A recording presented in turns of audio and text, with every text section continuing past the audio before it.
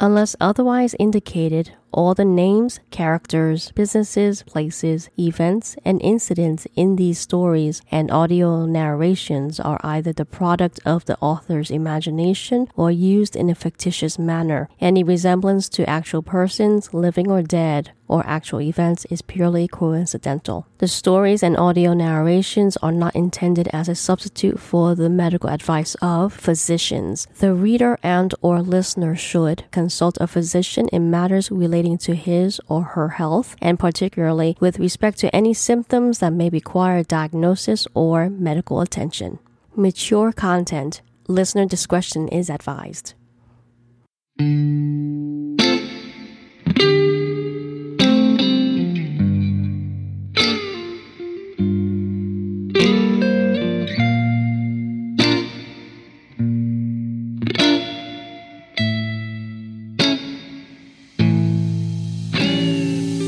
I'm Zen Edison. I'm an intuitive tantric Reiki healer. I'm neither formally trained nor educated in being a Tantra or Reiki healer. I'm just pretty plugged into the universe. And this is my calling, for better or for worse. How people find me? Well, there's word of mouth and divine timing. Here's my story.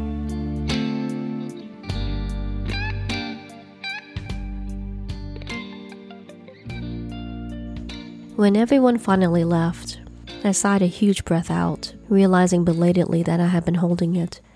My close friends' love for me was lovely, but sometimes it made my skin crawl.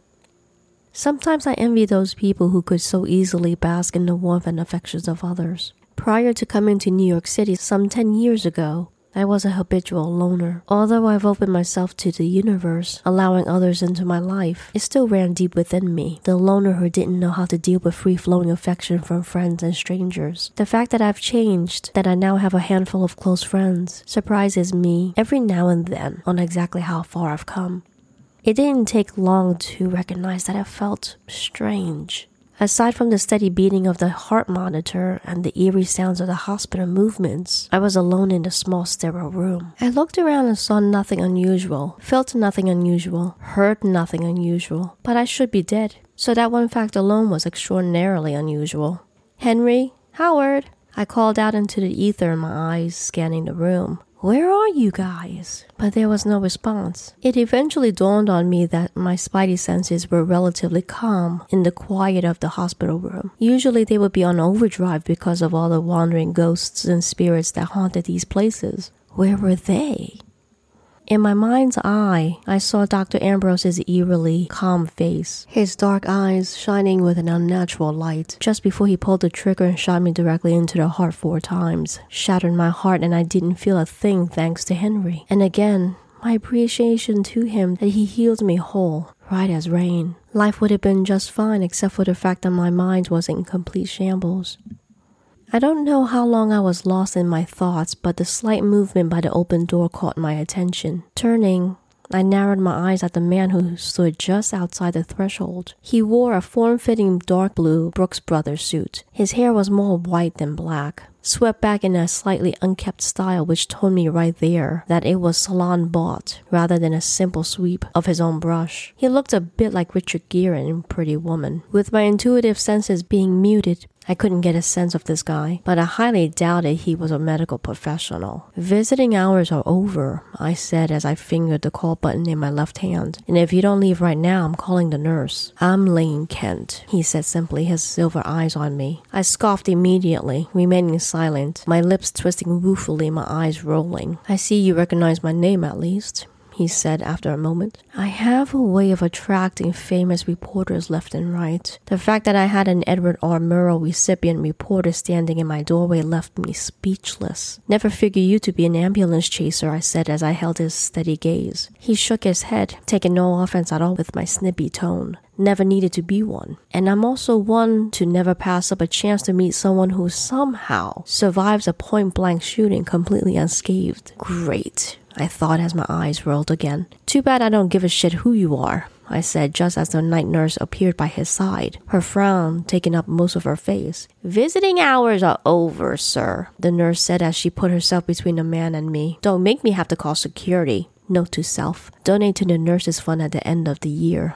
love this lady. The man looked at her with annoyance, and she stepped towards him with her arms stretched out to her sides, blocking the door. He took a step back. "Do you know who I am?" he demanded in a hard voice. I called out just as the nurse responded, "Don't give a shit." The nurse continued, "Security, he's right here." I turned my gaze away when a noisy shoving scuffle ensued. My hero nurse had been nice enough to close the door when it got started, leaving me to witness nothing. Making an executive decision, I promptly shoved aside the bedsheet. Then, swinging my legs off the bed, I made my way to the drawers in search of my clothes. I found my slacks and ankle boots, but I didn't have a shirt or a bra, which made sense, since the blood and bullets would have ruined it. But what was I going to do without a shirt? At that moment, the night nurse came in, stopping short in surprise. "Did you need help with something?" she asked as she looked at me with concern. "Security got rid of that guy." "Well, that's nice," I responded thoughtfully. "Don't suppose you can help me find a t-shirt so I can go home?" "Go home?" she repeated, her brows knitting together. "The doctor didn't mention you're going to be discharged tonight." I turned to look at her fully square in the face. "I'm fine, alive and kicking. There's no reason for me to be here, and I'm going home." "I'll need to get the doctor," she retorted as she turned on her heels and left the room. The last thing I wanted to do was leave wearing a hospital gown, but it looked like that was my only option. I had pulled on my stained jeans and was in the middle of shoving my feet into my black ankle boots when the nurse and doctor showed up. "So what's going on?" he asked as he walked into the room, his hands in his white coat pockets. "What's this I hear that you want to leave?" I straightened, hand combing my knotty hair. Then, spying his Mont Blanc pen in his shirt pocket, I asked, "Mind if I use your pen?" With a frown, he handed it to me, and I promptly whipped my long hair up into a bun and stuck the pen into it. I'm going to need my pen back," he said as his eyes darted between his pen and my hair to my face. "Only if you discharge me right now," I countered, putting my hands on my hips. "I want to leave now, please." "We really should have you stay for observation," he said slowly, as if he was trying to come up with something to keep me overnight. "For what?" I snapped, my eyes sharp on his. "I was the almost victim of a murder, but I'm not injured, and the man is dead, so you can't keep me here." "The police," he said, but I cut him off, "was already here, and I answered their questions. They have my address. If they have additional questions, they know where I live. Do you have a top I can use? Because if you don't, I'm just going to walk out of this hospital in this gown." He seemed to be debating with himself as he said nothing, and the thoughts were flying in his eyes. Then he sighed out heavily. "Give me back my pen and I'll loan you a shirt." I snatched the pen out of my hair, letting it fall loose around my shoulders. "Deal." Sitting in the back of a taxi, wearing a worn gray NYU sweatshirt, I sighed as I settled into the dark corner of the seat, watching the New York City streets go by, but not seeing them, so lost in my thoughts. Grabbing my phone, I sent a text to the parking garage. Then I sent a group text to my 4 closest friends who loved me. "Leaving town for a while. Would appreciate it if someone could water my plants and keep an eye on my place." The responses were almost immediate. "Dean, are you okay? What happened?" "Keegan, Z, did you need help? I can be at the hospital in 15 minutes. Marla, where are you going?" "Ava, leaving? Now?" But I just text back, "Love you guys. Take care of yourself. I'll talk to you when I get back. Going to see family." And I powered down my cell phone. After a few moments, the taxi dropped me off at an open-air parking lot that sat in the corner of a dead-end street in Tribeca. It had cars parked in neat, tight rows at street level, but their appeal was along the adjacent wall of a building, horizontal and vertical parking rows that ran 3 rows up and 9 cars deep. I had no idea how they had stacked my car on the 3rd row without a scratch. It wasn't often that I needed to use the vehicle, given that everything was literally either a walk or train ride away. And because of the infrequency of use, the garage charged a deeply discounted price for me. Sliding behind the car of my turtle green Volkswagen Beetle, I sighed deeply as I closed my eyes and opened my heart. It had been years since I reached out to Lady, and I was reaching out to her with my mind, knowing that she would always be listening for my energy. After a few moments, I felt the light brush of awareness in my mind, like the wings of a butterfly. "Can I come and stay with you for a while?" I silently asked, my hands over my heart. When I felt the answer, I sent her my heartfelt gratitude and thought, "Where are you? Would appreciate your guidance." And as the vision of the Catskill Mountains came into my third eye, I smiled, thanking her. Although it's been over a decade since I last visited Lady Adderman, she was only a thought away. She was one of the strongest intuitives that I knew. Tapped into her gifts from birth, Lady was a mystical channel that bridged the energies between the universe and Mother Earth. Specifically, she was a Palladian channeler and healer. In my soul star family through the ages, Lady was my soul auntie. And in this incarnation, although we weren't blood related, she was still my auntie. Yeah, it gets confusing sometimes, even for me.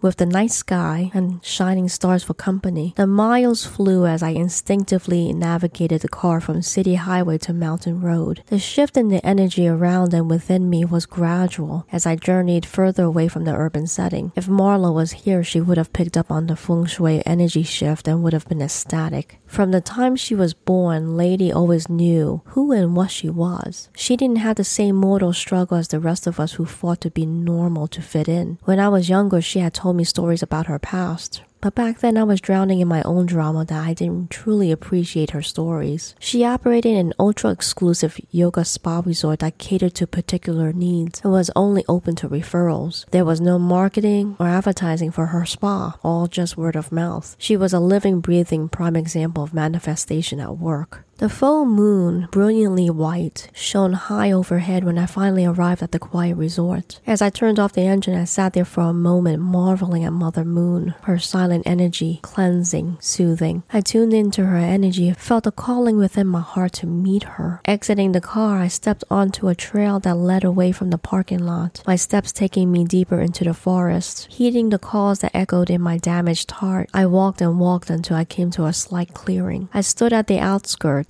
my eyes well adjusted to the dark. In the center of that small clearing was a moonlit patch of grass that called out to me, beckoning me. Stepping forward, I settled down on the patch of grass and moonlight and breathed in the fresh night air. And closing my eyes, I surrendered to the night, the moon, and Mother Earth. I slowly shed the fears, the hinderings that clung to my shattered heart, that clouded my scattered thoughts, slowly exhaled them all out of my tired body. The moon and night air were medicine that seeped into me minute by minute, breath by breath. The hooting of a night owl began to echo in the quiet forest. With all my senses opened, I felt the spirits and the night creatures stirring in communion with me. I inhaled the clean, healing night air with each breath and exhaled the fear and doubt out of my cells. When my mind and heart finally began to beat in tandem, I went within so completely that I neither felt the night air or heard the sounds of the forest. I felt as if I had finally come home.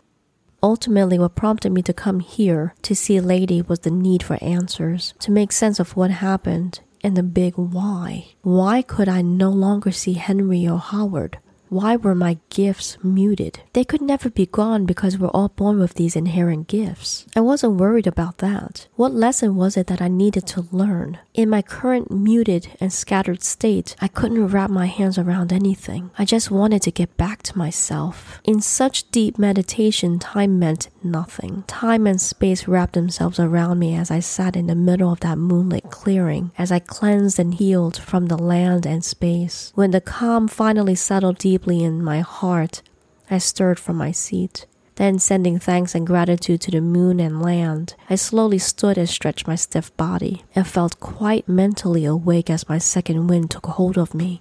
"Are you ready for me, my love?" Her soft voice floated out to me from the outskirts of the clearing, her body standing within the shadows of the night. But despite the darkness, I could still see her eyes shining with light and love. Her arctic blue eyes penetrated in the most intrusive, invasive way that quickly made an average person cringe or get provoked. Her look made you feel as if she saw through your face, the entire facade, and was able to read not only your most intimate thoughts, but also see the deepest, darkest secrets that you'd harbored in your heart, either consciously or unconsciously, which she could, all the above, because among her gifts, she was also an incredible telepath. After a few moments, her head of long, white blonde hair began to slowly shake in heartfelt sympathy. "Oh, my darling." That was it, I'm afraid. Her warmth and love wrapped around me tenderly as I gave in to the turmoil that had been warring within me the moment the bullets shattered my physical heart. Stepping into her outstretched arms, I wrapped my own around her slim waist and wept. Diary entry 1085. Music credit by Kogan Audio. Sound credit by ZachSplat.com. Story created, written, and narrated by Z.E. Lian. If you enjoyed today's podcast, please consider supporting us by subscribing on Apple iTunes and leaving us a 5-star review. It helps people find us, and it is greatly appreciated. Follow the continuing story of Zen Medicine on Medium.com.